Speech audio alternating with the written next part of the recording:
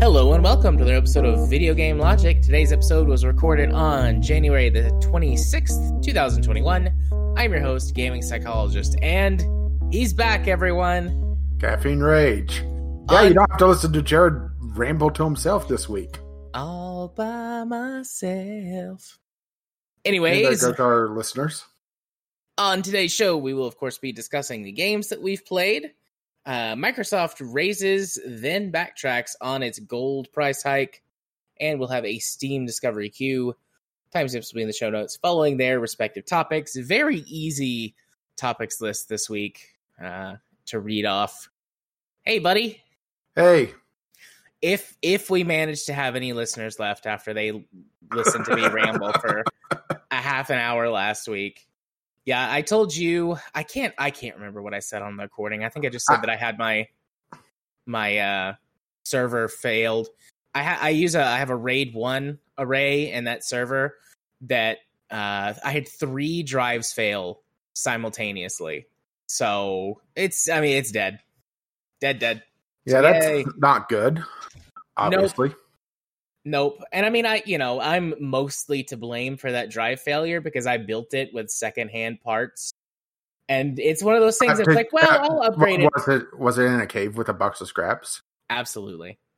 But my intent was always like, well, I'll upgrade it down the line. You know, a drive will fail one day and then I'll just migrate the server to all new hardware. It'll be fine. Yeah, you can't fire me. I quit. Yeah, it just kept going and going and going. But unlike the Energizer Bunny, it eventually stopped. So gotta rebuild the home server. Currently, I'm just using some external drives to store some stuff on. But yeah, fun. Yeah, I'm still trying to get my levels just right because sometimes it's a little hard to tell before you actually start talking. So mine was a lot more stupid. I'm not sure. Because, okay, so I had that thing that happened a few months ago where Windows would start up and it would just go to a black screen. Like it's trying to load something, but it just keeps failing and it gets in a failure loop. And this was after the computer froze and it did some sort of update. And it did that last time as well. So I think there's some file that it errors out on. And it tries to re-download it, and then it just corrupts. And I don't know why it's doing it, because that drive comes back clean in my scans on it. So, Who knows, right? Right. But it's also a very old drive, and SSDs, at least back when I built that one, had a finite life. That's a lot shorter than they are nowadays. Well, I did the reset, and here's where the chronicle starts. Okay, that happened on a Tuesday, about 5 or 6 hours before recording time. Well, even if reset went off perfectly, there was no way I was going to get everything back up and running and have adequate time to set up everything. So, okay, fine. Text you, and just put it off till tomorrow. Not in the mood to deal with it. Did the reset. And everything worked perfectly up until the point Windows starts up, and then it just hangs and did absolutely nothing. To the point that my monitors would actually kick off due to inactivity. Very not good. Okay, well, next step up from this, since I can't access the repair tool again, or the reset tool again, is, okay, reinstall. Oh shit, I do not have a Windows 10 install media, because my system was an upgrade from Windows 7. That should tell you how old it is. Right. And I can't install my Windows 7 media because my CD drive is burnt out. It just age. It may just be a belt in it, but pulling the entire drive out to change a belt is a bitch that I don't want to deal with if I could avoid it. So, okay. Well, I have a USB stick that I'm not doing anything with. I was just going to need it to make me one. Well, I forgot that her computer is very, very, very low on hard drive space, to the point that she needs external drive space to be able to run Windows Update. is criminally low spec. And I thought that the Windows keymaker would be smart about it and just you download a small file and then it just builds the USB stick through download. But no, it has to download the entire file image and then it builds it. So, and it specifically said it needs drive space on the C drive. So while we did have access to other external media, didn't feel like it would work because, yeah, right? If it's specifying a drive, yeah, that's not a good sign. And didn't really have access to another computer because, well, even if the local library would let me do it, they're actually not allowing people in the damn buildings because of COVIDs. They're actually close to the public outside of curbside pickup and everything else. So, okay, that's out. Don't really have access to another computer. Well, Jared, would you mind sending me a drive? So you send me one, and it takes, about a week to get here? Yeah, because when you wanted to send it was MLK. Like you sent it to me on a Saturday after the post office had closed. Well, the thing is that, okay, so the timing was, Thursday. Wanted to get it with Anita on Friday, but she was just burnt out after school, and I wasn't going to jump on her for it because it was the weekend. So, we tried to set it up Saturday, and then, oh, shit. Right? Yeah. But, so you asked me to Saturday after the post office was closed, and then Sunday they're closed, and then Monday was MLK Day. So it didn't even ship out until Tuesday. Okay, so I get it Saturday after a day delay because Anita's mom is the one that picks up the mail, and she held on to it for another day. Plug it into the computer, and I missed the boot up menu to be able to boot from the USB drive because every single motherboard is a special little snowflake and has its own key prompts to be able to go into the BIOS and into the boot menu. So, okay, fine. I start to reach over to a reset, and it goes through the Windows login and goes to the login screen. It's just, right? After not messing with it for a week and a half, it fixes itself. Yeah, it's like, fuck you. But, you can't fire me. Yeah, I quit. Actually, no, I'm back on the job. I really need this job. I need the insurance. We live in America, after all. I can't afford to pay for the surgery. Yeah, it's just, after all that, it fixes itself. And this is, I tried quite a few times to get it to actually boot to Windows. And just at one point, leaving it to sit for a good half hour. Thinking that, maybe it's doing something in the background, right? Yeah. But nope, went right through. So I still had the Windows reset, so that, screwed up everything on the programming side.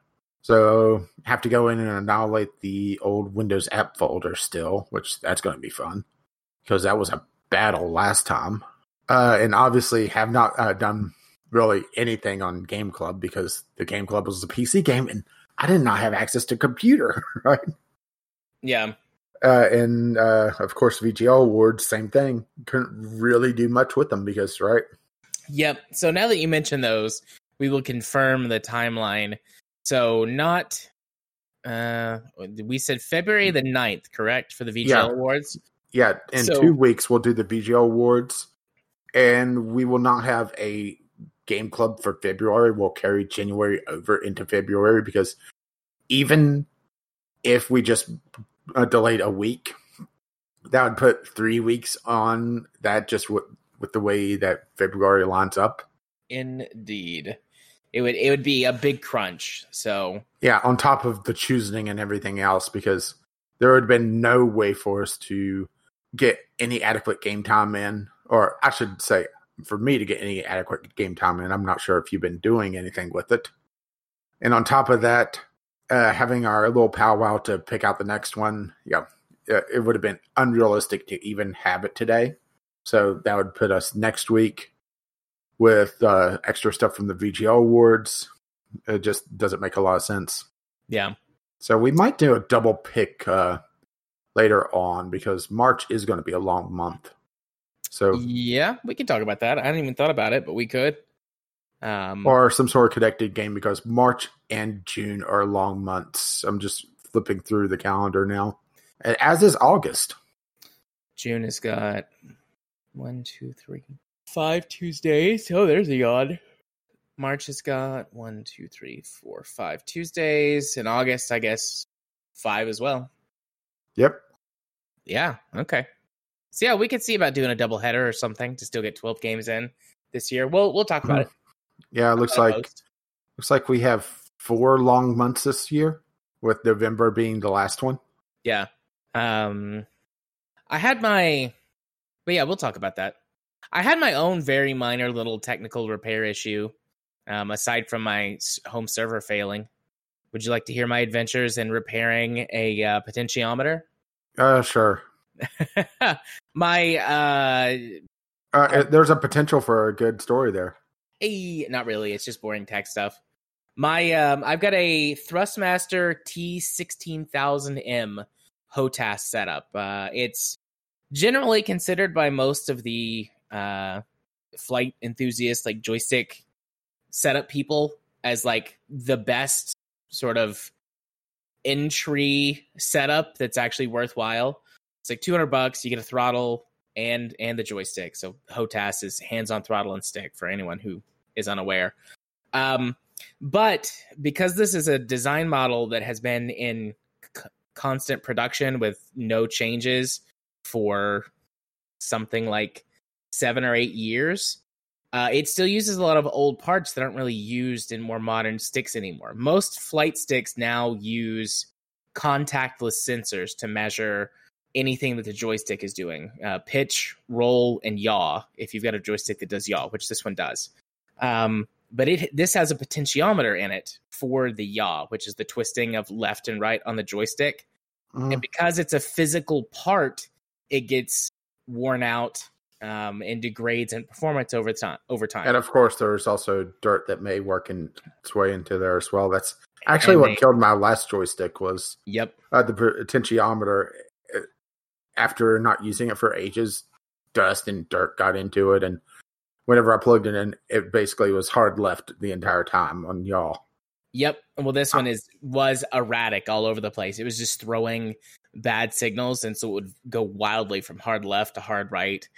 And it's not very expensive to either get just a replacement joystick or another brand joystick of a different model. They're pretty much all mix and match because they all just use USB, and the games will recognize them, at least most of the good games that I play. But there is a massive worldwide shortage on a ton of computer-related stuff, components, peripherals, all kinds of stuff that is just mostly related to COVID and breakdown in supply chains and things like that. And so once the stock was used up, it was just gone, and supply wasn't there to meet the demand. So you cannot get a replacement of this joystick or any of the other low to mid-tier joysticks that I knew anything about. Microsoft Flight Sim. I know. So I was like, well, I guess I'm going to try to fix it.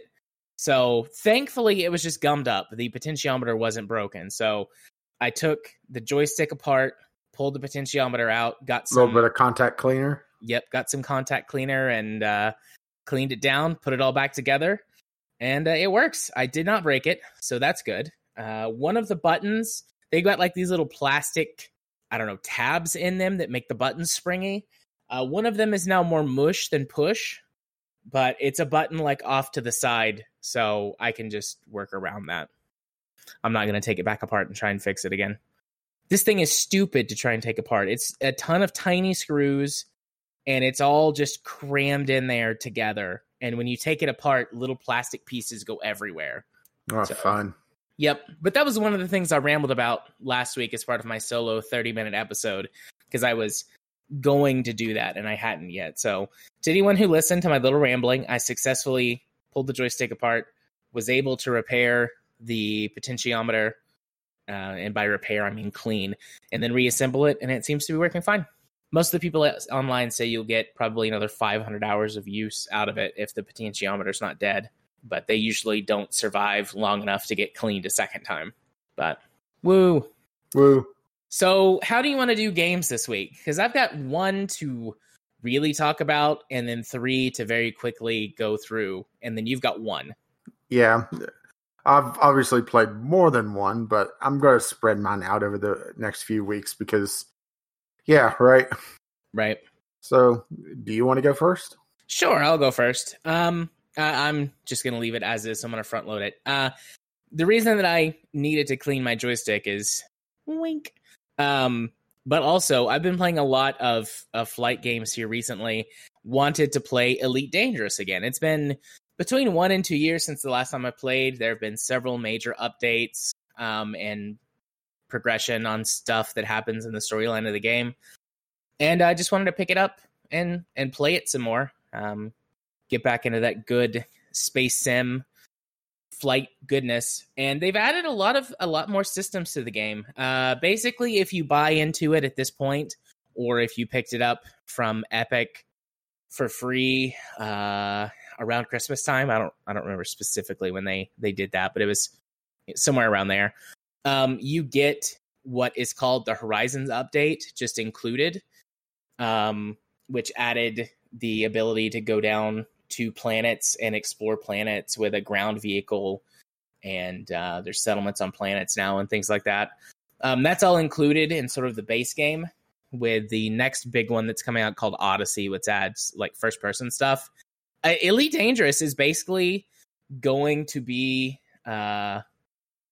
what's the huge money sink space game? Star Citizen. Elite Dangerous is going to be Star Citizen before Star Citizen even releases. Well, probably. To be fair, Elite Dangerous has at least, at the rate of Star Citizen development, a few centuries ahead of it. That's true.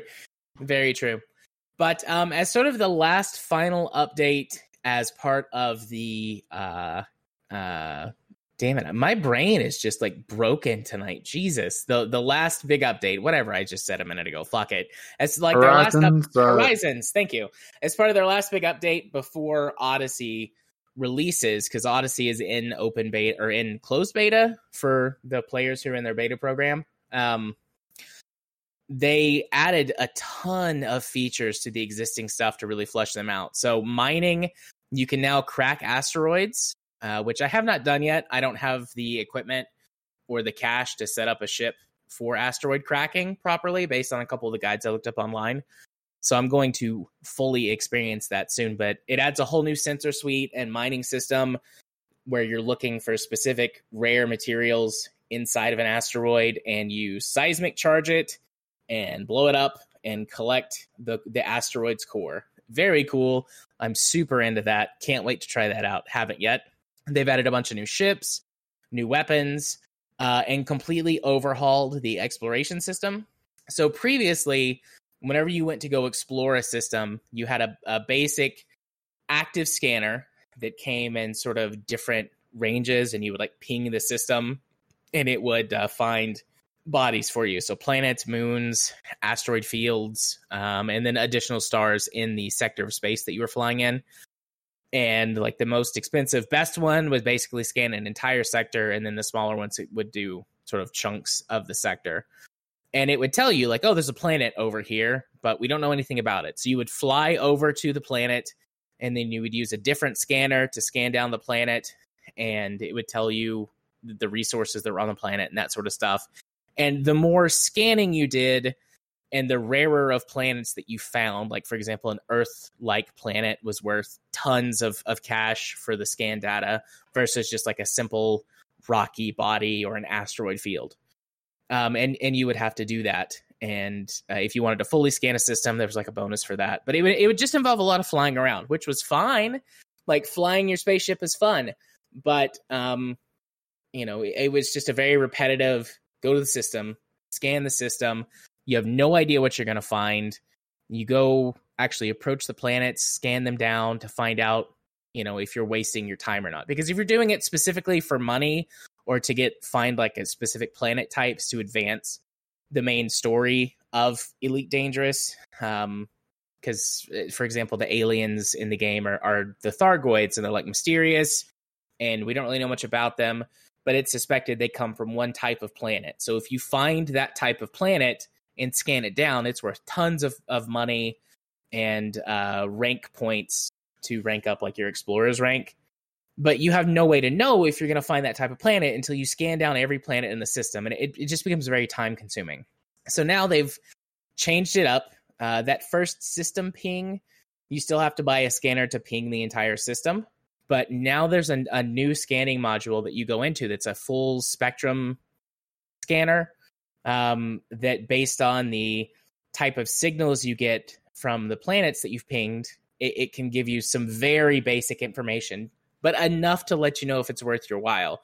It will tell you basically if there are, what types of planets there are. It won't necessarily tell you how many, but you can look at the scanner screen and see, okay, like there's a large concentration of icy or rocky bodies, and there's a small ping over here that looks like it's probably an Earth-like or a water world, or water planet. No Kevin Costner's to be found so far. But, whether it's an Earth-like or a water world or an ammonia world. Well, have you tried throwing down some cigarettes? I haven't yet. I should. Although the space police will find me and fine me for space littering. But anyway, so there's this menu, or there's this scanner module that you can use, and you can target planets that look most promising to be, something interesting and valuable and worth your time. And then you get a sort of a sensor lock on those planets from this menu.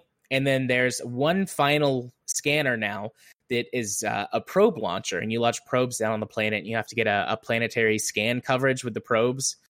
And that one is probably the most mini game like of them. There's a little bit involved to it, a little bit of skill involved to it, and a couple of interesting things. For example, unless you actually physically want to go into like warp speed and fly around the planet, you have to arc the trajectory of your probes down onto the planet to cover the opposite side of the planet from you. So, and that can be affected based on the size of the planet and its relative gravity compared to Earth. So the scanner is based around 1 G of gravity and 1 Earth-sized planet, essentially. And whenever you scan down the planet, there's information about how much it compares size-wise to Earth. It's like diameter or radius. I can't remember specifically how it's measured. And what its mass is, and a rough calculation of what its gravity should be compared to Earth. And then you have to use that with notches on the sensor to launch probes at an appropriate angle to cover the entire planet and get a full scan. It's neat. And the farther you go down the line to scanning things, the more reward you get for doing so. So if you show up on a planet, you just do the big sort of system-wide ping that's like, okay, we've got sensor data for this and the stars. Because usually whenever you ping a system, it will give you information on the stars. And then you can go into the full spectrum scanner and see, okay, well, there's some planets that look promising, so I'm going to scan these down. Or maybe there's only a few planets in the system, so it's worth scanning them anyways, even if they're just like rocky bodies, because it'll only take you a quick, few seconds. And then if you get anything really promising, fly over to it, scan the surface of the planet with probes, and then that gives you the most data and most money. So a very cool, flushed out system. What I did after I started playing again was, of course, I went and did some mining, because that's my thing. Some of the basic mining, not the asteroid cracking.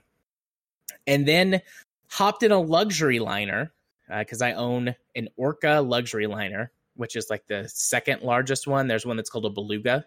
That's for all the whales, right? Aw, yeah. And I'm taking a group of scientists to the galactic core.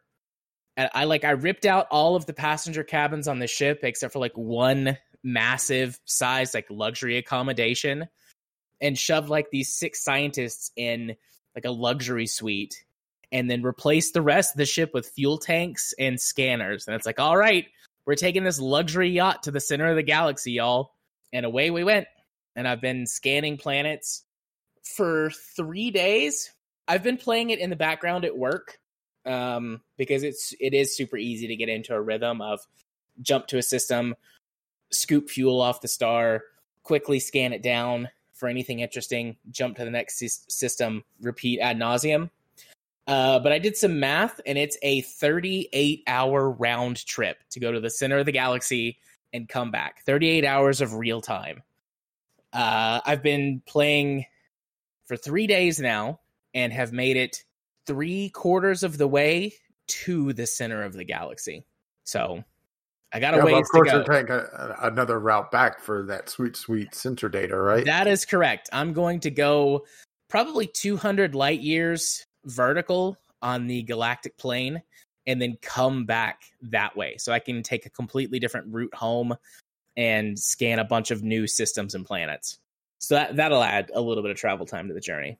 But I'm having a fucking blast playing Elite Dangerous again, listening to podcasts, scanning down systems, in my head having weird pretend conversations with the scientists in the luxury accommodations. It feels kind of like being on the Enterprise, honestly, like the Enterprise D. Have you told Wesley to shut up yet? Oh, yes, absolutely. Every once in a while, I hit the button that lets you do the free cam, and I'll look over to the co-pilot seat with no one in it and be like, shut the fuck up, Wesley, and then go back. I might be losing my mind. Right? Deep space. Occasionally you find some weird space anomalies too, like these weird crystalline structures or organic life living in deep space. Yeah, as a Star Trek fan, or at least former, because not a big fan of what they've done to the franchise.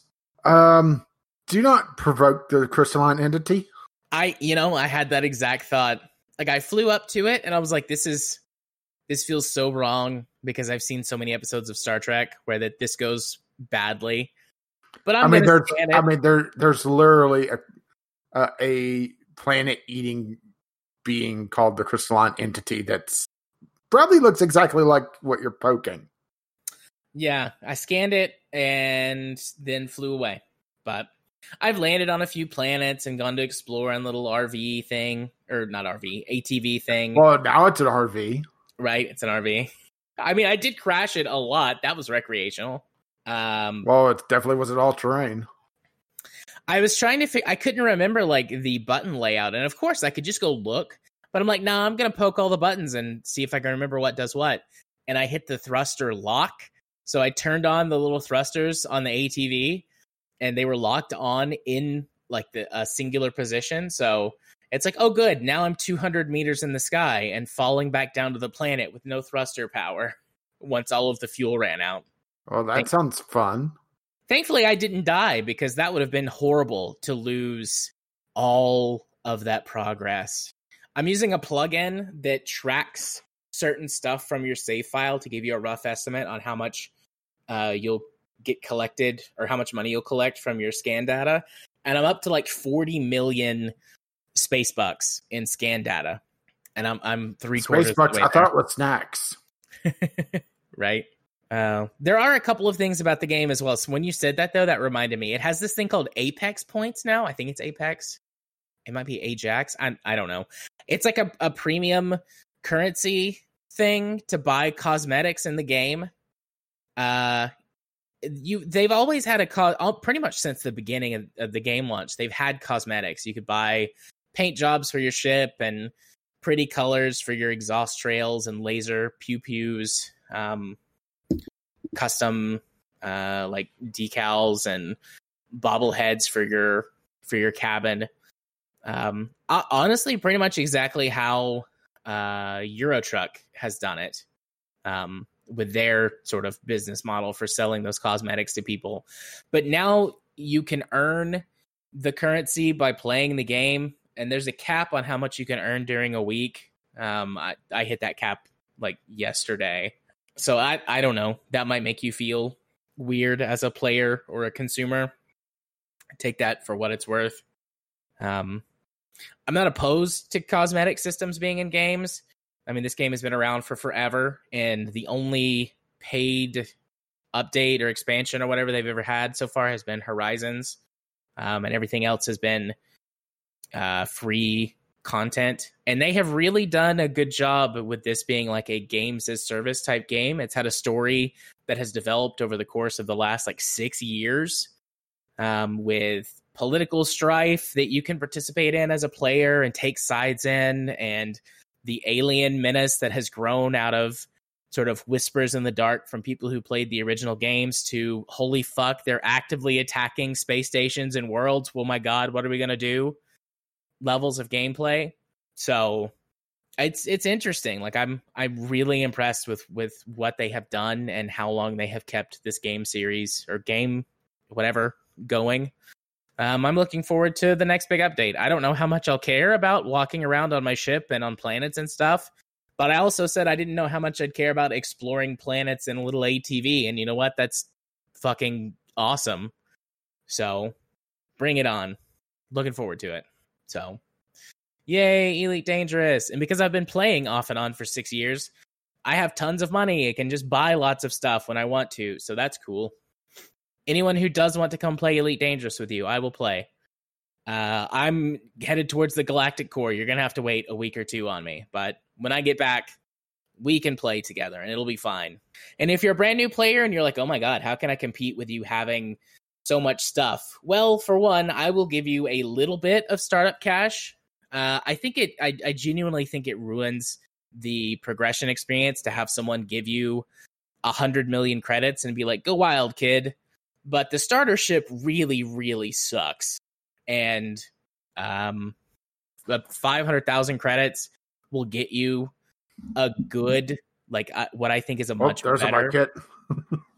Yep, we'll get you what I think is a much better starter ship for either combat or trade, and be able to outfit it so that you can actually have a good time. And then I can just drop down to a weaker ship so that it's not like crazy OP. Or I could bring out the big guns and like babysit. That would be fine. I could also fly one of my little carriers, and you could join in and fly one of the fighters. So we got options for if someone wants to play with me. But you got to wait till next week till I get back from the center of the galaxy. Or until I blow up. Because if I fuck up, you respawn at the last station you were docked at. So 2 thumbs up for me. All right, that was my big one. Do you want to go do your big one, and then I can do my little ones? Yeah, well, it's not particularly a big one, but it's something.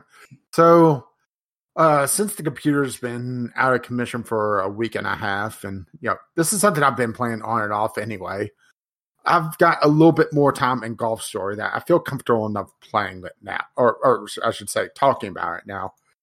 Golf Story, Jared kind of hit the nail on the head. It is like the old Game Boy Mario Golf games, where it's an RPG meets a golf game instead of just RPG mechanics in a golf game. This is an RPG that just happens to be about golf and puts golf mechanics in place of battle. For example, at one point you're co-opted to help an archaeologist find relics that just happen to be on the golf course because reasons. And instead of like most normal games where you would get a shovel and start digging, or maybe go on get some sort of key item.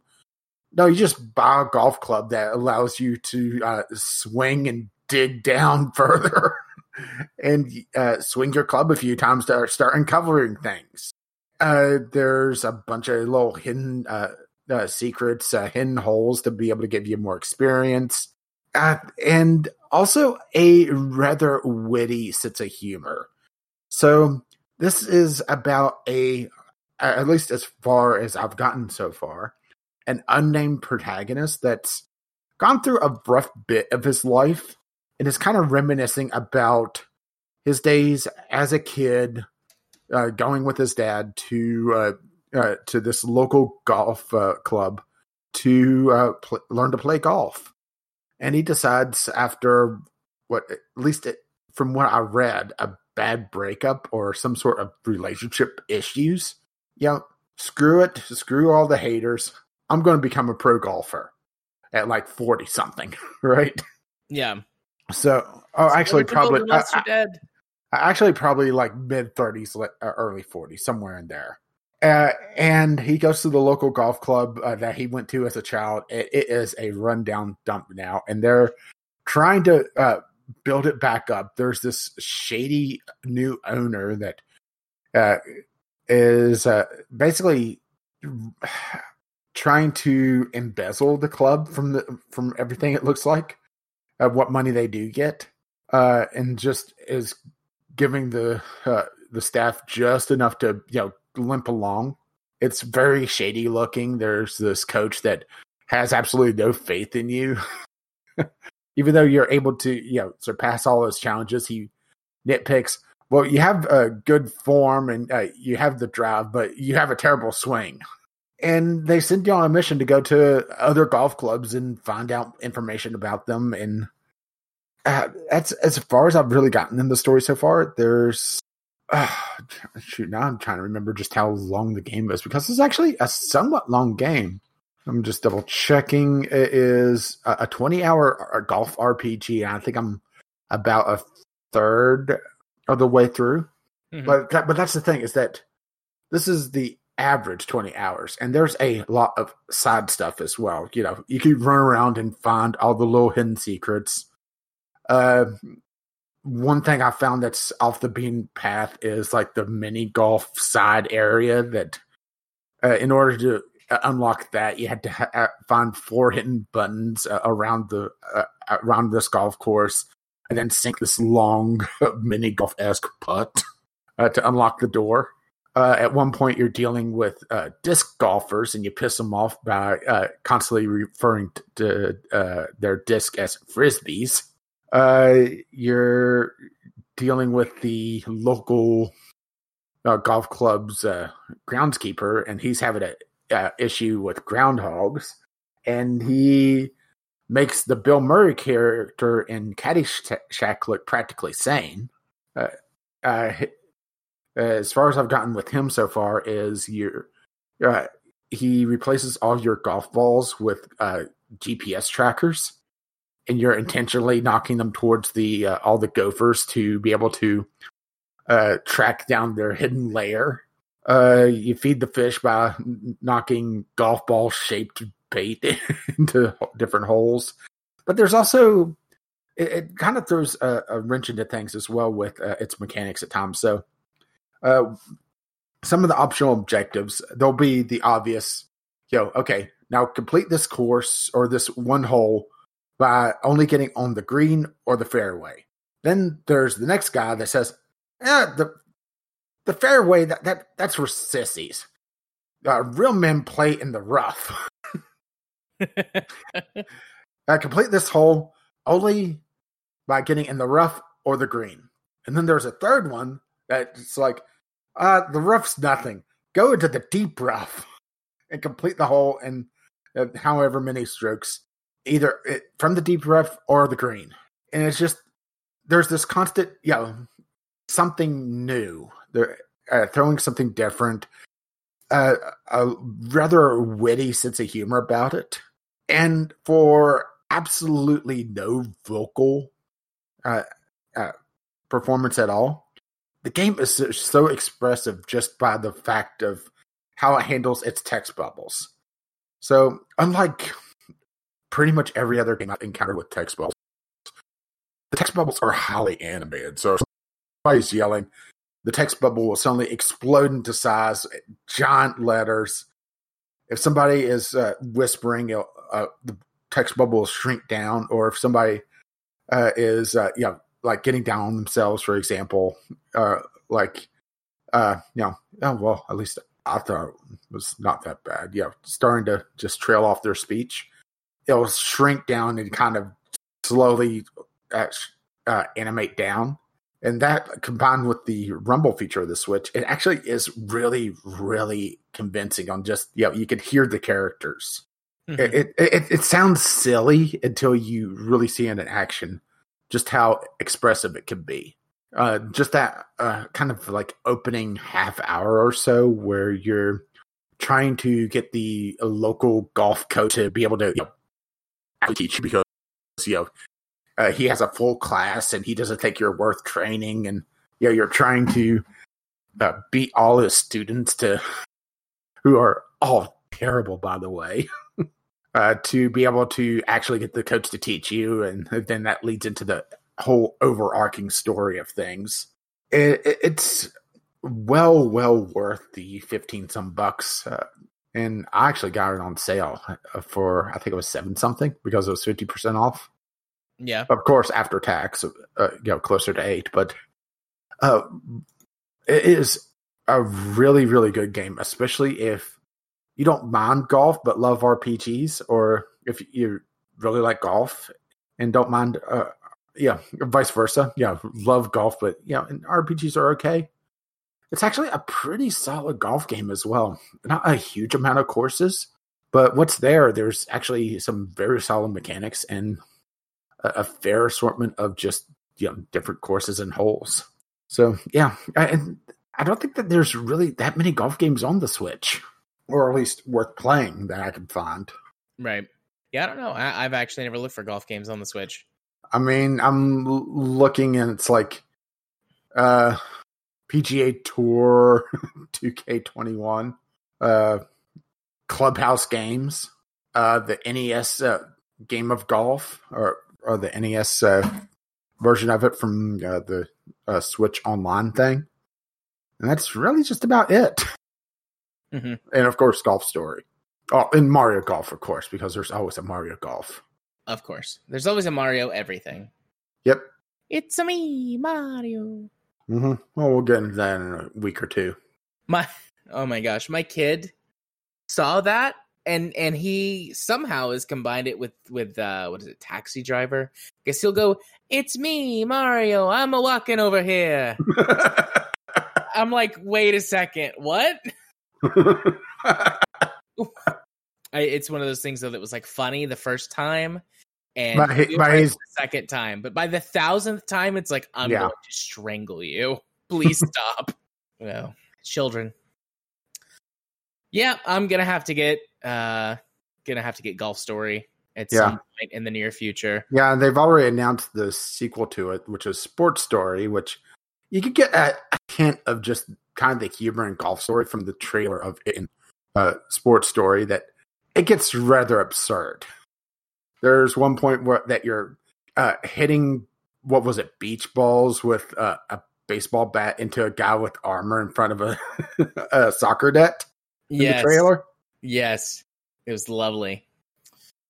Yeah, there's this just absurdist humor about Golf Story. It's not always there. It's not constantly out there. But the opening sequence, it's the big memory that this guy has of his childhood playing golf with his dad was this one day when a bunch of geese attacked this one guy on the course. And you just watch this flock of geese chasing a guy around the green as you're trying to learn how to putt. Yeah. It's like, okay, son, in order to be a great golfer, you have to learn to block out everything, including those geese. Yeah. All right. It's just a shame that it's a Switch exclusive, because I really think it could do with a lot on other platforms. But I also understand just having a very focused market, but also the way that they do with the HD Rumble on it, where they're able to do different things with it. I definitely understand, why they chose the Switch as well. Yeah. But yeah, very worth playing though, if you can. All right. Well, I've got 3 more, but these are all going to go pretty fast. Yeah, so, and rapid fire. Rapid fire. So War Thunder.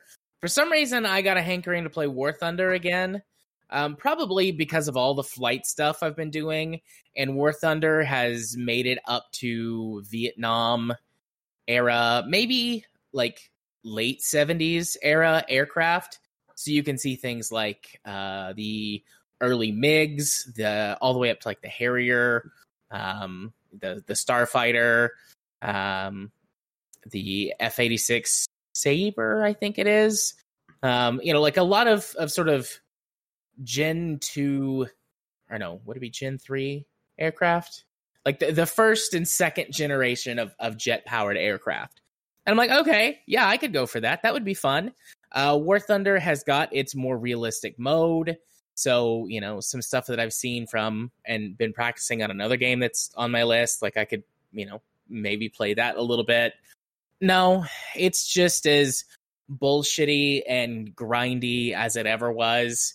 Basically, if you're not willing to drop some money on the game to get the one or two things that you really want, you're going to have to invest hundreds of hours on a specific tree to get enough, points and money to research down to the thing that you want.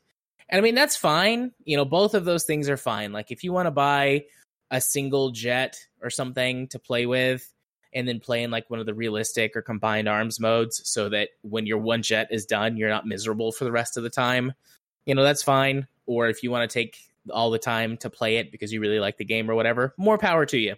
Not for me.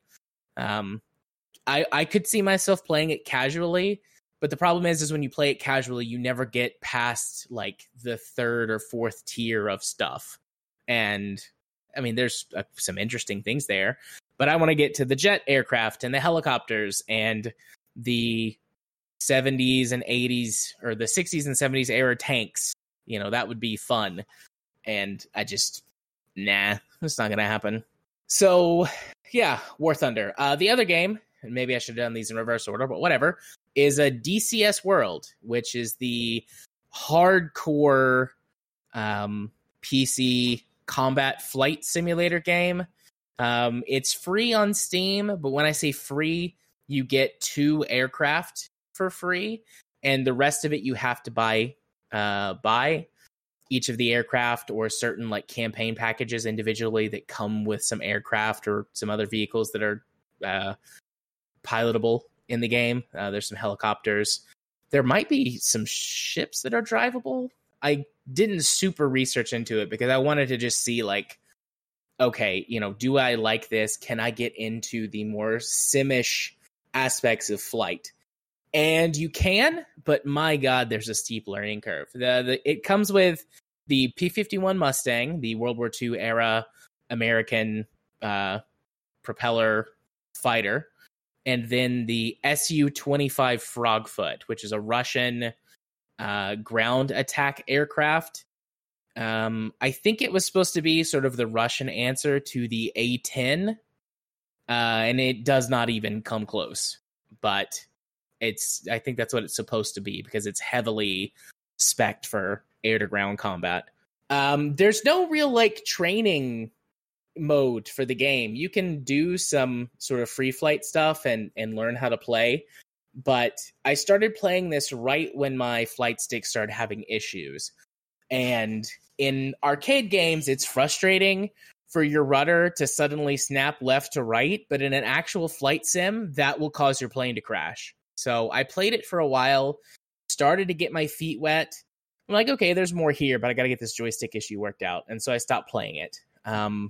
So in the future, when I've either decided to dedicate 20 hours to learning one of these planes or decided to give up, I might talk about it some more. But I mean, it certainly does what it says it wants to do. It is a military aircraft flight sim. And that's some of this DLC is fucking expensive. Yeah, I think you can spend like $3,000 or something if you buy. Just shot 2,500. Okay, my mistake. I apologize. Give him Tom. Yeah. But I mean, basically, the way I think the game is designed to be played is that you pick an aircraft or two that you really like, you buy them, and they come with a bunch of pre-built missions for them to fly. Or you buy one of the campaigns that comes with missions and like a couple of aircraft. And then you get into the custom mode thing where that you either get missions from from the community or you design your own and you fly them and you sim that one or those 2 aircraft. Because even in like, for example, like American fighter planes, one to another are drastically different, so. Well, just that, hang on. That campaign, it required you to have DLC on top of the campaign. So not all of the campaigns come with... yeah, it looks like some of them require specific DLC to even run the campaign. So, yeah. This is like a hardcore long-term thing if I really get into it. I want to give it another shot with a fully functioning flight stick. It's got promise, but also, boy, hardcore Sims, flying planes is hard. Who would have knew? I mean, damn. I mean, some of these DLCs are $80 for a single plane, and package with it. But that's a little rich for my blood. There are some things that have been modded in by players. Like there's mods for the F-22 Raptor, for example. So much of that plane is still classified. They can't get enough data to actually make one in the game. Mm-hmm. But modders have created one. And the flight characteristics are supposed to be very realistic. And then some of the stuff like simulating the radar stealth, they've tweaked some game parameters for it. So you could get some stuff that would be mods. But yeah, the full functionality of the game, you're going to have to drop some money on campaigns and or aircraft. But like I said, it's got promise. It definitely is doing what it claims to be doing, being a hardcore simulator for military aviation. And then the last game I played is Ember. It's EMBR. Yeah, I think this was on Discovery here at some point. Yeah, it was. I got given this at Christmas by someone. That someone specifically being Ghost Shark. So thank you, Ghost Shark. But he wanted to play it with me one night. I can't remember if it was we were going to play Star Wars and it got canceled or something. But he wanted to play it. And it's basically, what if Uber, but firefighters? It's a fun arcade game, or like arcade-like style game to play with friends. The core gameplay loop is that once you complete the single-player tutorial, or the strictly single-player tutorial, it opens up and you can team up with up to 3 other people, or you can go solo. But you go to locations, houses, or businesses or something that are on fire, and you put out fires and you rescue people. And the quicker and more efficiently you do that, the better you're rated by the people that you saved from the fire, and you're awarded money based on that. There's some other stuff to it. You can choose to steal items from the people whose houses you're putting the fires out of, and you can sell them for money, or you can just straight up steal money from people. I think there's some kind of mechanic, like if you get caught, it like harms your reputation. But you get more money that way by stealing than you do from like returning it to the people safely. Because they might tip you or give you like a higher star rating, but you get more money by stealing. And then you get a bunch of gadgets that you can upgrade and purchase, and a bunch of like outfits and that do different stuff for your stats. It's got a little bit of a single player campaign where you get like, there's like a rival agency or a rival crew that as you go through, they show up sometimes on missions and you have to like compete against them. And there's little like story blurbs here or there, but primarily it's the mechanics of the game. I mean, it's fun enough. It's not a great game. I think it's got some promise as it goes through further development, because it is in early access. The mechanics, excuse me, the mechanics are solid. The performance is lacking. It's got some pretty poor, I think, optimization. So it runs kind of badly, especially when there's a lot of fire, which is kind of the point of the game, is to put out fire. So you're constantly running into areas where your performance slowly dies as the fire spreads. But it was fun playing with Ghost. It could be fun to play with other people, like a full group. Certainly some of the levels are like, I don't think it does scaling, is what I'm trying to say. Some of the levels can easily be handled by 1 or 2 people, but some of them you very clearly need 3 or 4 to be able to do really well, unless you've got like tons of gadgets or just like super good at the Deep Rock Galactic problem. Yeah, but the 2 of us had enough fun. You can get into some wacky situations. The people are like big dum-dums, and like, it's like, oh, your house is on fire, but you're sitting on the toilet playing on your phone. Haha. Like, that humor's funny a couple of times, but the game can also actually become impossible to complete a level. There's one level that has like a tree house, and the only way to get into the tree house to rescue the person is to go across a bridge. But if you don't get there fast enough and you don't realize this, like the first time you're doing the level, the fire burns the bridge down, and then there's no way to get to the treehouse. Oh goodness, I get a cough drop. Well, that kind of sucks, though. Yeah, the bridge burned down, not the cough drop. but anyways, it's fun. Definitely though, for me, anyways, not a single player game. So, yep, that's the 3. I've got more, but those are the 3 I'm going to talk about this week. I'll talk about more next time on Dragon Ball Z. Jared forgets what he's going to talk about. Remember the trailers always had the spoiler title? Yeah. Always Look on the bright side of life. I know that's not what you're going for, but that's where my brain went. Okie dokie. Well, that's it. I don't know what you're on, but that's an interesting one. Indeed. So let's go do our news topic this week. Microsoft rises, then backtracks on gold price hike. That is Xbox Live Gold. Yeah. This is just silly. What were they thinking on this one, right? Yeah. So I saw this pop up, and then pretty much within a couple hours, the retraction. So I had missed the initial release of it. So they were essentially doubling the price of everything. But yeah, it's just what, right? Yeah.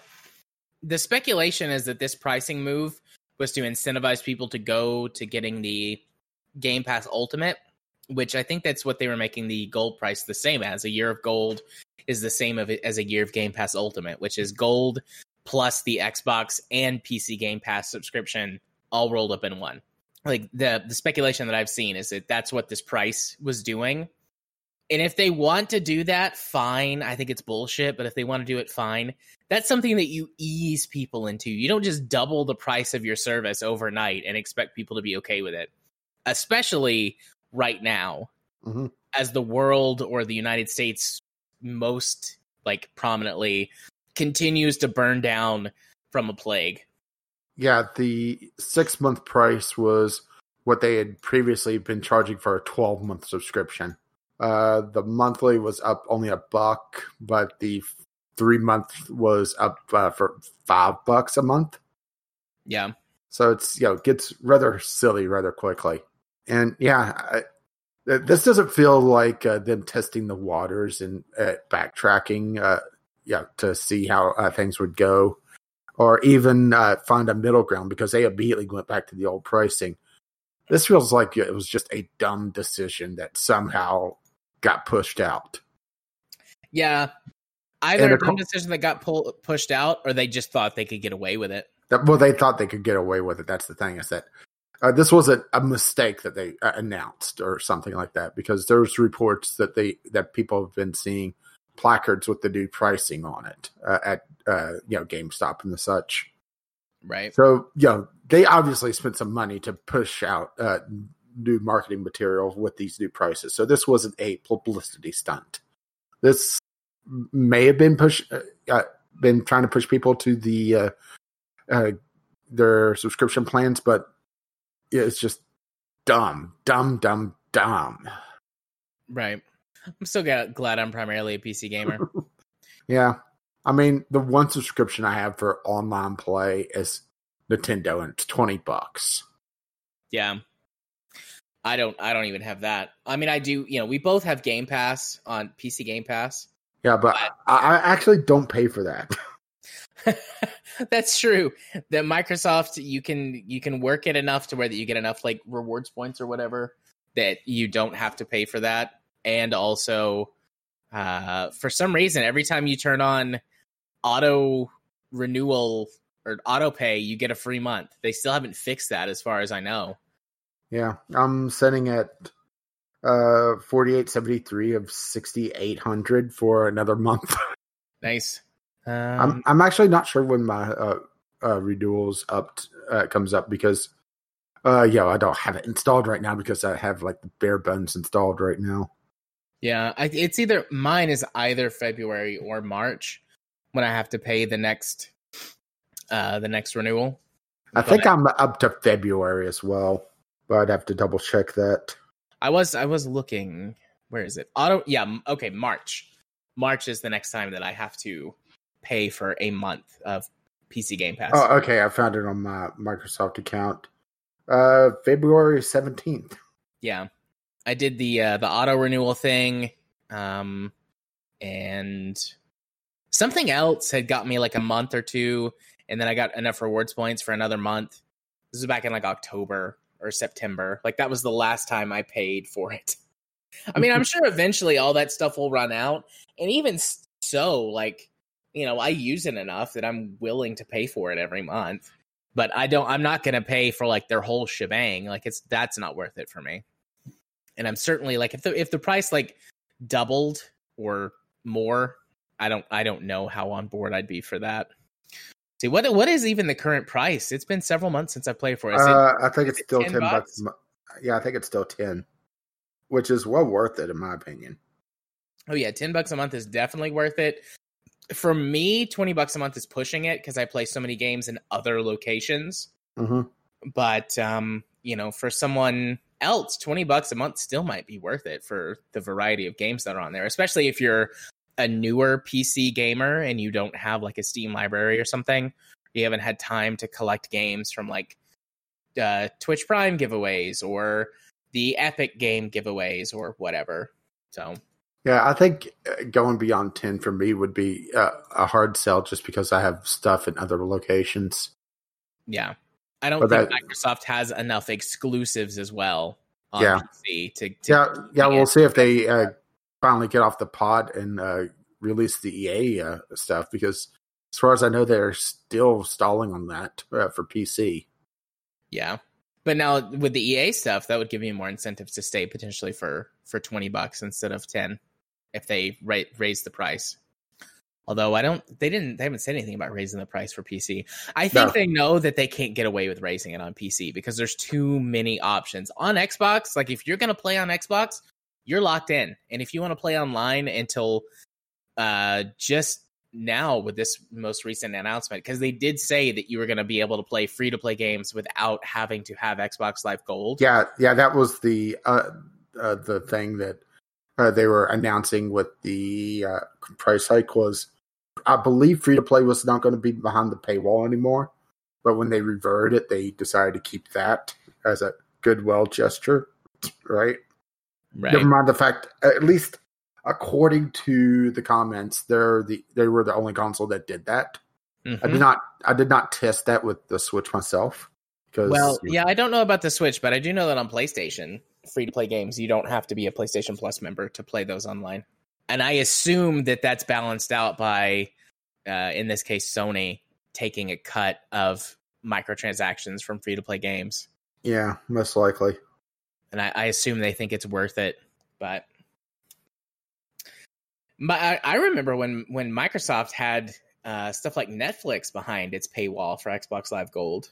Oof. I loaded up the Xbox app, and there's 7 games leaving Xbox Game Pass or PC Game Pass. What's leaving? Final Fantasy 15, Gris, Fishing Sim World, Sea Salt, Death's Gambit, Reigns Game of Thrones Edition, and Indivisible. So, damn, some good ones, huh? Yeah. Are you sad to see your beloved Fishing World sim going? No, you sent me a fishing sim, so I'm fine. That's true. Actually, I never even tried that one. I did start playing Final Fantasy 15, so it sucks to see it go.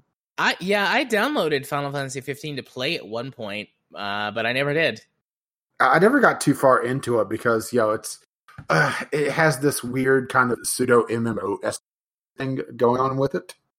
Yeah, like most of the more modern Final Fantasy games, where it's a open world, but it feels very artificial. I think that's why everybody praises Zelda so much. It's just that it feels a lot more natural to find stuff here and there instead of congregated around particular towns. Right. That makes sense. And it's just, I just never really got into it. So hopefully they push out some good games in replacement of it. I mean, they do have Well, they have Donut County, which didn't really care for it myself, but Control, though, is interesting. Yeah. I've got Control installed to play, and I just haven't gotten around to playing it yet. Well, I need to set up stuff. Cyber Shadow, which looks like it escaped the NES, which can be a good thing, though. All right, there you go. Desperados 3. Woo! Desperado. You're just desperate to see all our listeners go, aren't you? Absolutely. Fuck them. Get out of here. Don't want you. That's a lie. Please don't go. We love you very much. Yet you continue to sing. Well, I have a problem. Or lots of problems. I was going to say singular. I have lots of problems, mental and physical. Yeah, just seeing which breaks first, right? Yes. All of it breaks first. So, yep, that's it for our only news topic for this week. There have been a couple of other things that have happened over the last 3 weeks, but we typically don't go backwards in time for news stories unless they happen to be massive industry-breaking things, or Cyberpunk, or No Man's Sky at one point in time, or Fallout 76. But that's about it. So, on Discord, heading over to, I guess should add this to the show notes, a super brief community corner. Been some activity in the Discord over the last couple of weeks. Some back and forth discussion about VR, some cyberpunk related stuff, lots of politics. If you're a listener to the show and have been scared to join Discord for one reason or another, we don't bite hard. We don't bite much. Yeah. If politics is a draw for you, we've had a couple of back and forth politics and meme discussions in the general chat. Wait, has Bernie showed up yet? No. Anime. I don't think Bernie in the chair with his mittens has shown up in our chat at all. Have you seen the Bernie anime intro? I don't think so. Oh my god! Oh, wait, Bernie has shown up because you posted that comic. Oh, I did. Okay, yeah, I'm gonna post this in Discord right now for everyone to see. It's from June of 2020, so unfortunately, there's no mittens in it. But someone showed this to me yesterday on one of the other Discord servers I'm in. Nope, that's the wrong thing. I was looking up something on my laptop. Let me just delete that comment. I'm not sure if it's the charger cable itself or what, but my laptop wasn't charging very briefly earlier, and I want to figure that out ASAP. But yeah, Bernie anime opening. Yeah, I'm just watching this and right. Yeah. Yeah, unfortunately, this is too well drawn for most anime these days. The animation's way too good. I love me some Bernie Sanders, though. Bernie's my guy. My man. My main man. Yeah, now we just gotta wait for Mario Lopez to get older. Then he can play the other important Sanders, right? Yes. Yes, indeed. It would be amazing if somewhere down along the way, Bernie Sanders and Colonel Sanders were related. I doubt it, though. Well, if you go back far enough, I'm sure, but right? That's true. Both descendants of Genghis Khan or something. I'm Googling this. I'm sure people have asked this. Oh, yeah, it's the number 2 result. When you type, is Bernie Sanders related, it's the second result. What's the first? Shit, let me go back. Is Bernie Sanders related to Larry David? Oh, that's who portrayed him on SNL. Trust me. Look up Larry David. It's striking. Well, there's a joke article on a site like The Onion talking about followers of Bernie Sanders desperate to make him related to Colonel Sanders. So based on that, probably not.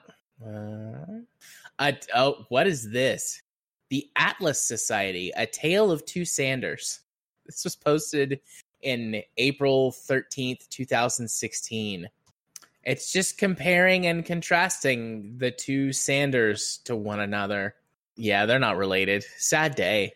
I definitely want Bernie Sanders to be related to Colonel Sanders. No. Don't you understand? This means now you could ship them. Oh my god. Oh my god. What is this? I'm sending you a link. Oh, am I going to be regretting this? It's just like weird looking. It's not like gross or anything. It's just weird. Although I don't know. I guess you could find that face gross. Looks like Bernie Sanders dressed as Colonel Sanders fell face first into the chicken fryer. Yes, I could see that. I do see that. And that's his horribly burned corpse. Oh my. All right. So where can people send us stuff to contact us via the emails and the whatnots? Well, you can do so vglpodcast@gmail.com. You can tweet it to us, VGL Podcast, on the Twitter. Or if you find our Discord over at vglpodcast.podbean.com, you can drop it over there. Indeed. So, hey, buddy, you want to go on over to do a doobly-doo for a Discovery Queue? Sure. So right. I got, as usual, I have mine loaded up and ready to go. And I have Everspace 2. So, hey, me too. But you go ahead. Well, you got to do it first. Yeah, well, remember I did a review on the first one. So I do remember. And I was very unimpressed with it, mostly just because it became kind of just a slugfest of enemies would warp in practically on top of you, and it would just be it felt like the ships that were more long range focused were at a severe disadvantage because there was just always enemies that would just get right on you. And it looks like in the trailer they fix it somewhat, but not completely. And I'm still seeing the same type of combat, very, very, very close quarters. But it looks like they've expanded this quite a bit to more metro biomes. For those who don't know, Everspace was basically a space flight sim meets roguelite, where there's this overarching story, but it kind of was actually kind of hamstrung because it's tied to the progression of how far you get in the roguelite section. So you could go quite a while before getting more story progression because, it requires you get so far in the game, right? Yep. But it looks like they have a more proper mapping system as well. So I think they still have the roguelite in this. No, it looks like they may have be going away from the roguelite scenario, which actually might be a good thing with this because, Everspace, there was just so much of tied to just luck of the draw, really, as most roguelikes. So, interesting. I'm not sure just what to think about this because of that. Yeah. It'll be one to keep an eye on. That's for sure. Yeah. I personally, I think I would like it better if it wasn't a roguelike, whatever. Make it a more open-ish type world environment, freelancer-y type thing. Because it focuses on starship combat, right? It's not like capital ships or anything. It's fighters. Yeah, it's essentially fighters. Okay. Yeah. I don't think there was anything beyond fighters. Even the bigger ships were just, like bombers, for lack of a better term. Right. So, carry on. You're up. Yeah, so I got the adventure of, I don't know how to pronounce this, Nayu? It's a little fox girl that lives in a cozy anime world, and it's a clicker game, and it's saying that you go on a cute fox girl adventure. And I'm all about going on a fun, cute, relaxing fox girl adventure. It's $3. $3. So I'm all for buying this. Well, I'm going to cost you money. I got the Dyson Sphere program. Oh, yes, I've seen this. Jim, I believe it was Jim, showed it to me. Yeah, I mean, this looks really, really up your alley. Fucking up my alley. Build the most efficient intergalactic factory and space simulation strategy game. The Dyson Sphere program. Can you buy it yet? Yeah, it's on early access for $18. Oh, yes, it just released. I'm buying this right now. I'm literally buying this right now. Harness the power of stars, collect resources, plan and design production lines. I mean, it's basically Factorio on a solar system level instead of a planetary level. All the screenshots have Japanese in it. I think that's Japanese at least. I always have trouble telling Japanese and Chinese apart, just because of the relayed writing systems. But I mean, it is impressive looking already, and it looks like it's a small development team as well with some very ambitious goals. I mean, that is definitely worth a check out later. Yep, because it literally just released into early access today. I don't know how much I'll actually play it, because I don't know, it might be far along in development, but I want to support the devs of this game so that it gets completed. Let's see. Looks like they're planning to add a lot more stuff. Oh, it's such a tiny game. Install. I'm going to put this on my C drive. Also, purchase complete. They plan to be in early access for about a year, so sounds like they are fairly far along already. We'll expand on the exploration mechanics as well as polish and fine-tune the experience of designing and operating an automated factory, fleshing out blah, blah, blah. Is entirely playable at launch, which means that you can enjoy standard mode, sandbox missions, and exploration almost without limitation. Enjoy around hundreds of hours of brand new content and make your industrial empire as large as your ambition allows. So, sounds like it is pretty far along already. It has some really, really good reviews as well. Yeah. Jim from Discord, Jim3535 for the listeners, showed this game to me, I think 2 weeks ago, and I was hype for this game because it is. Yeah, I mean, you're right. When you saw it, and you're like, "I'm going to cost you some money." You know that this game's up my alley. So, yeah, I'm into this. I bought it. I started downloading it, and then I went over to look at my queue. I had 3 games that are not English language only, or that don't support the English language at all. You have anything? Nope. Well, okay. The Elder Scrolls Online Blackwood expansion. Fuck it. Fuck Elder Scrolls Online. Do you have something? If you got something, you go ahead. Yeah, I got something. Okay. So I got something that looks interesting, but I'm not sure just how I feel about it. Mad Games Tycoon 2. So there's been like this subgenre of games about game development that's gone on for quite a while, actually. But it's always come down to perfect the graph or perfect the ratios that go into the final result. So, Game Dev Tycoon is the big one for this, where you have a certain ratio of designers, certain ratio of programmers, and as long as you hit the right things or the right genres for whatever year you're in, you're golden. And I've always wanted something a bit deeper, and we have hit games that are deeper in some sense, way, way, way too deep. But this looks like it's a good middle road where it feels like an actual tycoon game instead of a graph manager. And one thing I've always wanted with these games is some way of getting some of the office politics as well, getting interaction between the workers. And it looks like it may do that as well, but I'm not 100% sure. It doesn't really show it all that well. And I will say that it does feel like graphically it's from the 90s. But, this is a tycoon game, so it doesn't need to be cutting-edge gaming or cutting-edge graphics. But it does look like it's a major, major step up from their first offering in this.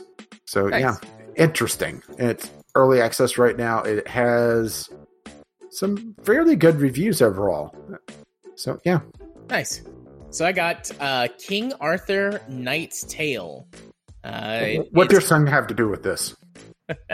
Everything. It says it's a unique hybrid between turn-based tactical games and traditional character-centric RPGs. Knight's Tale is a modern retelling of classic Arthurian mythology story filled with dark fantasy tropes, a twist on the traditional tales of chivalry. It's very. If I was going to compare this to a video game, I would compare it to Bloodborne in visual style. Very gothic, some Cthulhu-esque horror aspects to some creatures that are present. And then I'm always down for a turn-based, tactics type game. So looks interesting. The art design, I really like the dark gothic, horror aspect of the art design. I don't like horror games because I don't like to be scared, but the aesthetics of horror can be breathtaking in a very esoteric way, and that's the kind of vibes that I'm getting off of this. It looks very interesting to me. It's $35, so it's a little out of impulse buy range, but so far it's got positive reviews, although it just released, so I'm not sure how much I could trust those early reviews, but looks neat. I'm gonna take a look at it a little bit more closely later on, I think. Okay, I didn't copy and paste this one, but I'll add it to the list. Ender Lilies, Quitius of the Nights. So this is a dark fantasy Metroidvania game. Early access, so take everything with a grain of salt, but it is rather impressive looking so far. Has this, like I said, dark fantasy, kind of post-apocalyptic thing going on with it, where you are a priestess trying to piece together the mysteries of what happened to your kingdom. I mean, if you're in the Metroidvania styling, love your Metroidvania games, this is one to possibly keep an eye out on. Looks like quite a bit of inventory management as well, and just power-ups as well, so looks like it could go pretty deep, but it is early access, so alright. Yeah. So I got NIMBY Rails, which you sent me before the show started, but it actually showed up in my discovery queue. Design and run your own railroad for the real world. Solve global transportation dilemmas, unleash your inner railway engineer and transit policy manager. So this is, on the surface, a railway building and management simulator that is set in actual real world locations. But the thing that you pointed out to me earlier that makes this fairly unique is that it forces you to actually deal with the real world streets and things like that. You can't just demolish an entire, street and set of buildings and whatever to put your rails through the center of the city. You have to work with what has been given to you. So that makes it a lot more interesting and difficult. And it says that you can play the entire world, so I would come to my local area and mess with it. Does it have a demo? I would love to check this out via demo. I don't see one. That's okay. I'll probably... Honestly, if I hadn't just bought Dyson Sphere program, I probably would buy this right now. But maybe later, next month, I'll pick it up. Which I guess next month is in a week. I got a bonus coming in, so put some of my bonus cash on another train management sim. Your kid is going to love you. Yeah, it's very low poly. It looks like you're looking at an actual transit map with its art style and color scheme, and then it's got some very low poly but I honestly think cute trains when you zoom in close enough to well see also it looks like the trains are customizable, so maybe you'll be able to import more decals, as they call it, for the individual trains. Nice. That would be neat. But yeah, I'm quite interested in this, so looking forward to playing it here in a little bit. Okay, well, I got another roguelite, Home Behind 2. So this is a post-apocalyptic roguelike RPG about surviving, looks like a zombie apocalypse or some sort of apocalypse. I'm sitting here trying to figure out just what is going on with this, because there's a lot to take in on this one. It has this kind of weird almost Fallout-esque vibe to some of the characters where they're really over the top. Like the guy in the bird skull with a feather headdress. I mean, that's either Fallout or Capital Insurrection, right? Yeah. So 10 years, I mean, some real post-apocalyptic stuff. But also looks like some vehicle combat as well. So that's interesting. A strategic real-time combat with the real-time combat with Pauls. Okay, so that's interesting. Could be fun though. Yeah. Sorry, I'm looking at this next game, trying to figure out. Like, I think it's standalone. I think this is standalone because there is. Okay, so it's. Let me copy and paste the link. I'll tell you the title of the game while I'm pasting the link. Combat Mission Black Sea. So there is a combat mission. This is a little confusing because there's a combat mission game that has a modules you can buy for it. It's like a tactical strategy war game. But I think that this another is game that looks like it's Escape from the 90s. Yeah. But it's got positive reviews, and I've seen the other combat mission, and while the graphics look dated, the gameplay looks pretty solid. Now, this one is fictional. I think some of the ones that they have been historical, but this one is based on a fictional escalation of a conflict in Europe between Russia and the Ukraine. But it looks interesting. I mean, I like I said a minute ago, like I really like tactical and turn-based strategy games, and I'm always looking for for new ones that are interesting and unique or fun. Looks like according to this, it's got 22 missions in its single-player campaign, plus an additional standalone skirmish, like challenge mission pack, and then you can get something called the Battle Pack 1. What's in the Battle Pack 1? Additional combat missions. So I guess challenge stuff. So neat. It's pretty well reviewed. The series is. This one just released, but the stuff that's older is pretty highly rated as well. I mean, it's not like a massive sprawling franchise, but there's a half a dozen or so sort of scenario packs. So cool. It is expensive. Oh god, it is $60 though. So that's expensive. Yeah. I guess you really have to like this. All right, carry on. Okay, so I'm not even gonna try to do this pronunciation. It is a visual novel meets strategic RPG. It looks like it's been out in Japan for quite a while, and it's just now coming to the West after all these years. Utawererumano. I'm sure I got that wrong. You see why I didn't even bother, right? Utawererumano. Yeah, I quit. I give up. Yeah, there was no way I was going to pronounce that properly, even close enough to be able to get it where someone can figure it out. So go check out the show notes for that one, right? Yeah, this looks cute. It does look like it belongs on like the PS3, which there's nothing wrong with that, but that's the vibes I get from it, like a PS3 JRPG visual novel thing. Yeah, going from the reviews, it looks like it's been out for, at least the first game. This is the first in a trilogy for almost 20 years now. So okay, yep. So that's 20 years. That would be PS2, actually. Yeah, so a pretty good looking PS2 game, probably late in its lifetime. Yeah, I'm down for that. It also could have maybe been like remastered or something. And it looks like it has quite a bit of options for just how you want to play as well. So 30 hours of gameplay. So a little bit on the shorter side for an RPG, but not terrible. So this is the last one in my... The original release was 2002. So there you go, right? Yeah. With remasters and re-releases over the years. So definitely been changed over the time. Yep. So this is the last game in my queue, and it is Panzer Dragoon Remake. Hey, do you know what Panzer Dragoon is?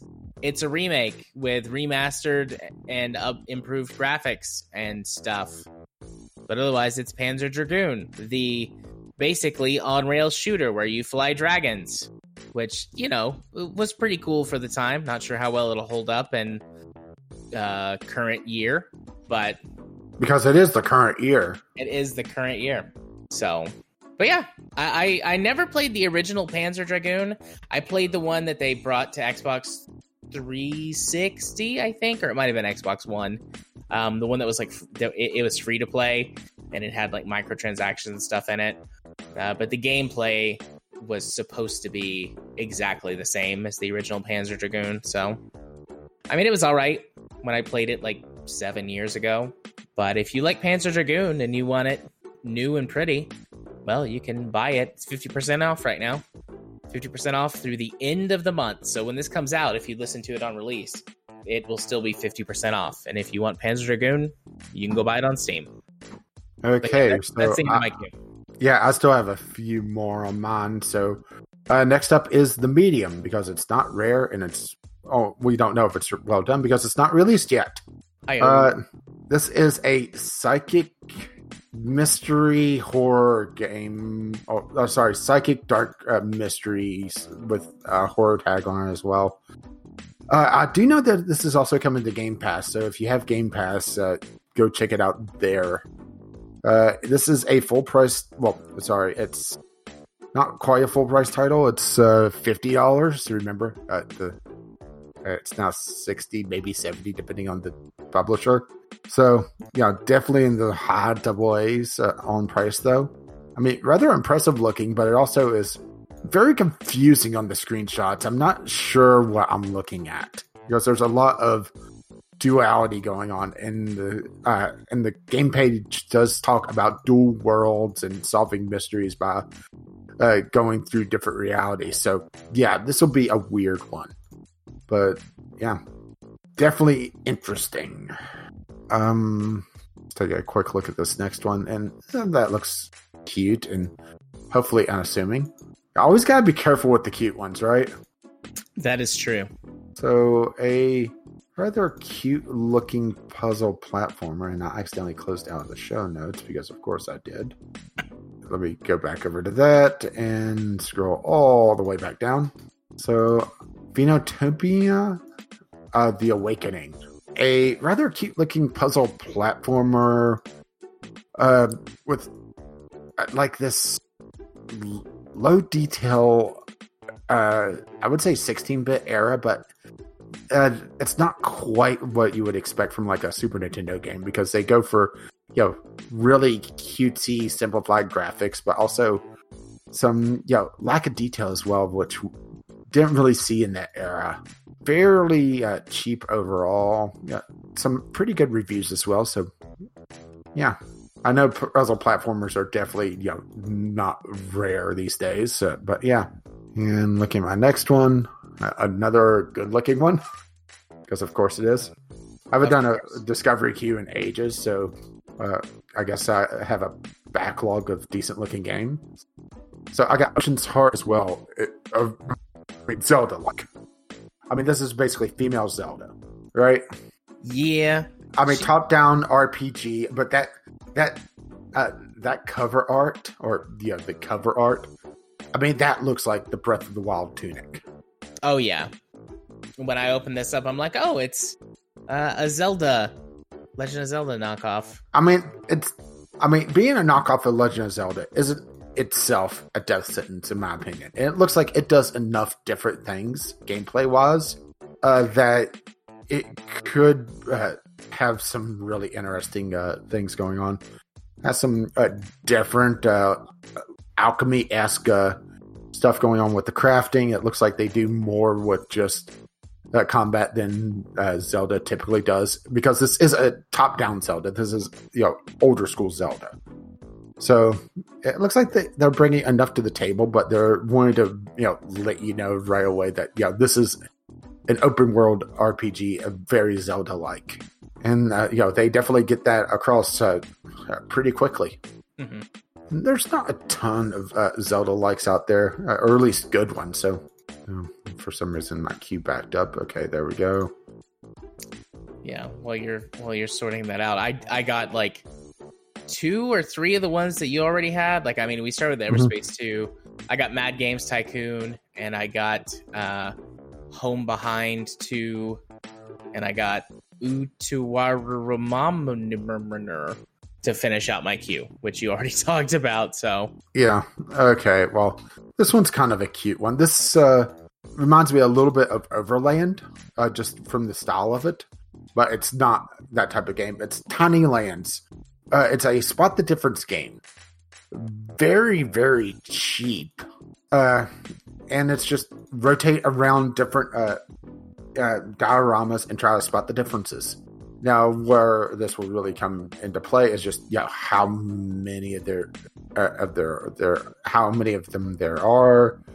It does look like they are animated to some degree. I would have liked to seen a little bit more life in the dioramas, but yeah, I mean, it's interesting. Nice. And let's see, my last one. Let me make sure this is not a porn game. Okay. Because big furry animals. And, is that what it's called? Big furry animals? Well, let's just put it this way. I go to the screenshots and wolf dicks. Wolf dicks all the way down. So what's this game called, please? Do you want me to send you a link for it for later? You can send me a link, or you can just tell me the name and I'll search it on Steam. Well, it's pretty a generic name, so I'll just send you a link for it because I know that you'd want wolf dick. I definitely want some wolf dick. There you go. It looks unassuming on the store page, but then you go to the screenshots and whew. Knights College. Yeah, that's a very generic name.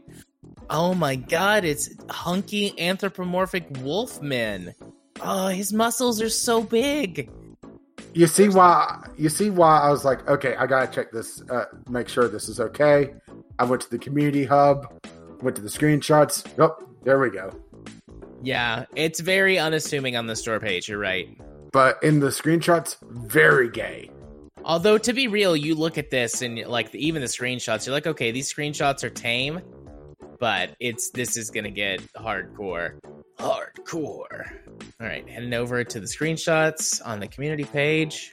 Oh yeah, their dicks are touching. Oh, that's a big hunky naked wolf man. That's sex. Ooh, that's a dragon boy. Well, I know what you're buying after the first of the month. Well, first I have to buy the train sim, or the train management sim. Then I'll buy some hunky wolfman. Oh, he's getting a massage. That's also a dragon, a different dragon. Oh, the wolf is green and he wears glasses. He's my favorite. Well, there's the dicks touching picture again. Oh yeah, I'm definitely buying this. Yeah, I'm not one to assume every time that there's a visual novel that it's just a porn game. But after you've played a few visual novels, you start to realize, okay, this has warning signs, right? Yeah. Especially on Steam. That's the thing. Steam is even worse about it. I'm sending this to a friend. Uh-oh. Actually, I'm going to preface it, send them a text before I just straight up send her a link to this. Is this your artist friend?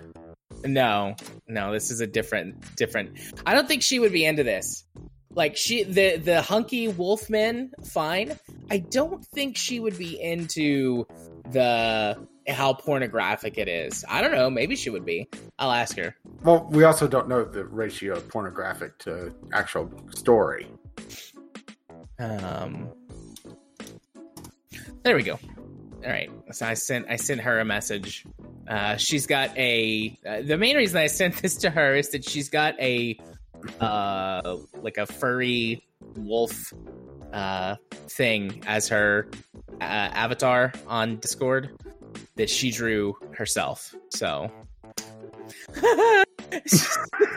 she says that sounds like my kind of thing. So immediately paste link, send.